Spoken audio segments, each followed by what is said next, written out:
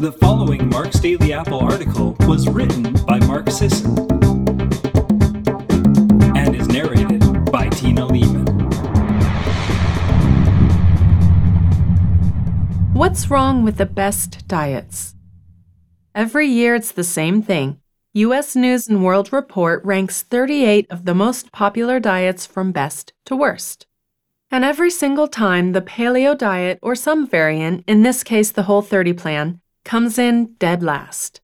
I've written about this before. You know my stance. You know how silly the whole thing is and why you shouldn't care about a ranking, especially when you've transformed your health eating the worst diet in the world.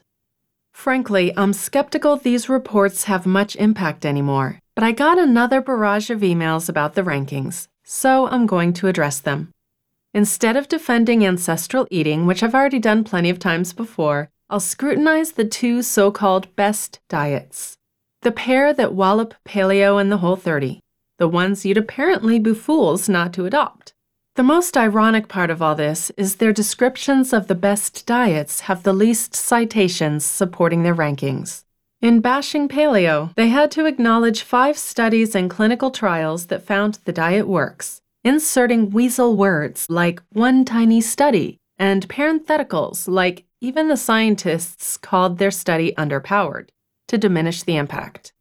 To boot, several of the studies show that paleo compares favorably to the Mediterranean diet, number 2 overall, and DASH diet, number 1 overall. The DASH diet. DASH stands for Dietary Approaches to Stop Hypertension, and that's exactly what it sets out to do, reduce blood pressure. It does this by reducing sodium and increasing intake of foods high in potassium, calcium, fiber, and protein. As U.S. News & World Reports puts it, just emphasize the foods you've always been told to eat, like lean protein, low-fat dairy, fruits, veggies, and whole grains. Isn't that what people have been trying to do for the last 60 years amid our growing and seemingly unending obesity epidemic? You could do worse. If you actually stick to a low-flavor, no-salt diet like that, but you'd do a lot better if you did high-fat dairy, meat both fat and lean, and other sources of carbs besides whole grains without missing anything. Sounds familiar somehow. They even did a study looking at this. Patients were randomized to eat either a high-fat DASH diet or a low-fat DASH diet. Both versions improved hypertension, but only the high-fat DASH diet improved triglycerides, increased LDL particle size, which, all else being equal, means reduced particle number, and lowered VLDL. The Mediterranean diet. I have no beef with the Mediterranean diet, except having to type Mediterranean over and over again. Is it 2 R's, 2 N's? I never remember. Mediterranean diets emphasize monounsaturated fats from olive oil and nuts, seafood, cheese, vegetables, legumes, red wine, low-fat dairy, and whole grains. Except for the last 2, it's quite familiar. It's not explicitly low-fat and is usually higher fat than most conventional diet plans. You wouldn't know it from the ranking report, but there's something called the low-carb or ketogenic Mediterranean diet.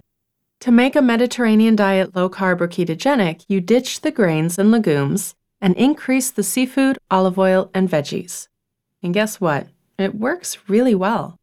Low-carb Mediterranean diets consistently outperform higher-carb Mediterranean diets, improving fatty liver, treating metabolic syndrome, increasing weight loss without damaging blood lipids, and dropping waist circumference. Anyway, it's a decent way to eat, but it's a better way to live. And that's the thing. The importance of lifestyle, exercise, and community is baked into the Primal Blueprint. Half the articles on Mark's Daily Apple have nothing to do with diet at all.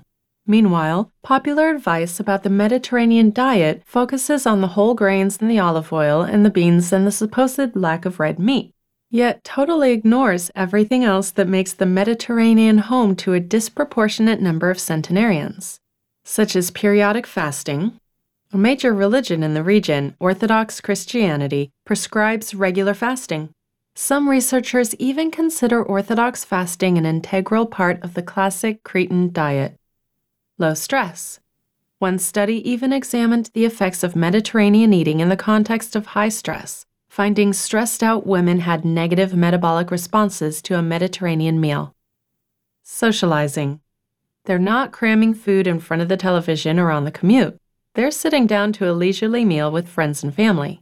They're savoring the food and enjoying the company. Finally, physical activity. Zorba the CrossFitter? No. Constant low-level physical activity is the norm, though.